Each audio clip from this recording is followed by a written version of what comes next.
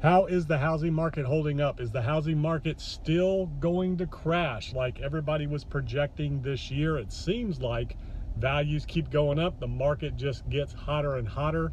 There's more competition for houses. Builders are selling as fast as they can get them built, and they're actually getting a little cautious, putting the brakes on some projects because costs are going up so fast. They want to make sure that they can capture that price escalation and not get caught holding the bag on a house that somebody can't qualify for when it's done. But we're still seeing multiple bids on houses. We're still seeing record low inventory, even though a lot of people are going to go ahead and are putting their houses on the market and going ahead and getting them sold because the prices just make so much sense right now. They're so inflated that people are like, if you're going to sell, now's the time, and they're renting, waiting for things to cool off.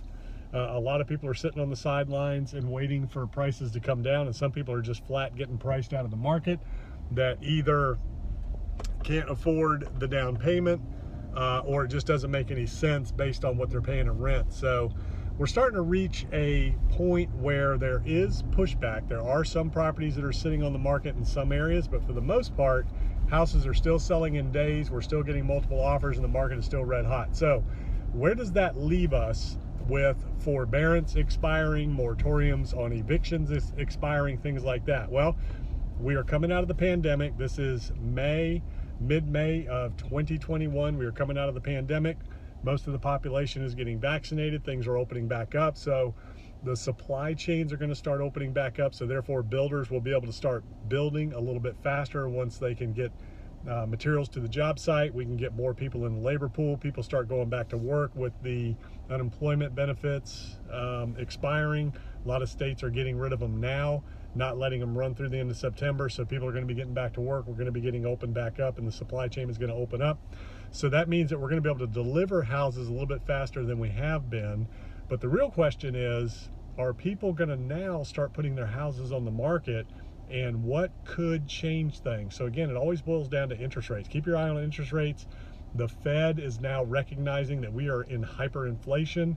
They're starting to say that they probably need to start thinking about tapering, which means cutting back on the bond purchase program, which will increase rates on bonds, which will increase interest rates, which is going to increase mortgage rates on houses. So keep an eye on what the Fed is doing and what they're saying. Keep an eye on interest rates. Keep an eye on the stock market.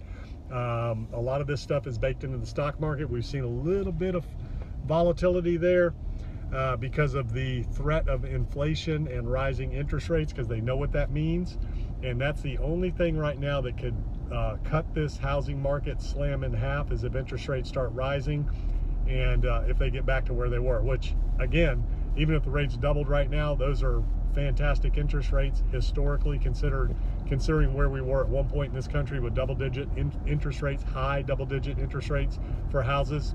At one point, interest rates are still sub 3% for the most part. They've gotten over 3% up and down, back and forth, but as long as we stay under 4%, we're okay. We start getting up to 4% and over 4%, that's the tipping point for a lot of people and for a lot of affordability index for people. So that was an ambulance there. It came out of nowhere. So that affordability index, people are buying payments, and when it makes more sense to buy than rent, that's when the millennials started jumping out there buying houses and taking advantage of these low interest rates. So just keep your eyes on the market, keep your eyes on interest rates, keep your eyes on the Fed. They are now talking about taper. They're talking about interest rate increases. I have a hunch that we're going to see some action by the Fed before the end of the year. At the very latest, first quarter of next year. That's going to push rates higher. That's going to create a sell-off in the stock market, and that's when you're going to see things change in the housing market. So does that mean there will be a crash? And what does a crash in the housing market really mean? When I say housing market crash, what we're talking about is just values. So the real question is, for people that have just bought a house, and if you're watching this and you just bought a house, and let's say all of a sudden, end of this year, next year, your house is worth 30% less than what you paid for it, what are you going to do? How do you feel about that? And what if it stays that way for a long time? What if the house is worth less 20, 30 years from now than you paid for it right now? How would you feel about that? Are you still good with it? So that's going to be the real question. When the values start falling, the real question is, how are the buyers that have paid all-time highs, record highs for these houses, if the values start falling and level off over the next 10, 20, 30 years, how are they really going to feel about it? And more importantly, what are they going to do about that? So that's the question. That's what's going to really end up resulting in what the effects of inflation, what the effects of interest rates are, and what the effects of the current economic environment, hyperinflation, competitive nature of the housing market are going to be.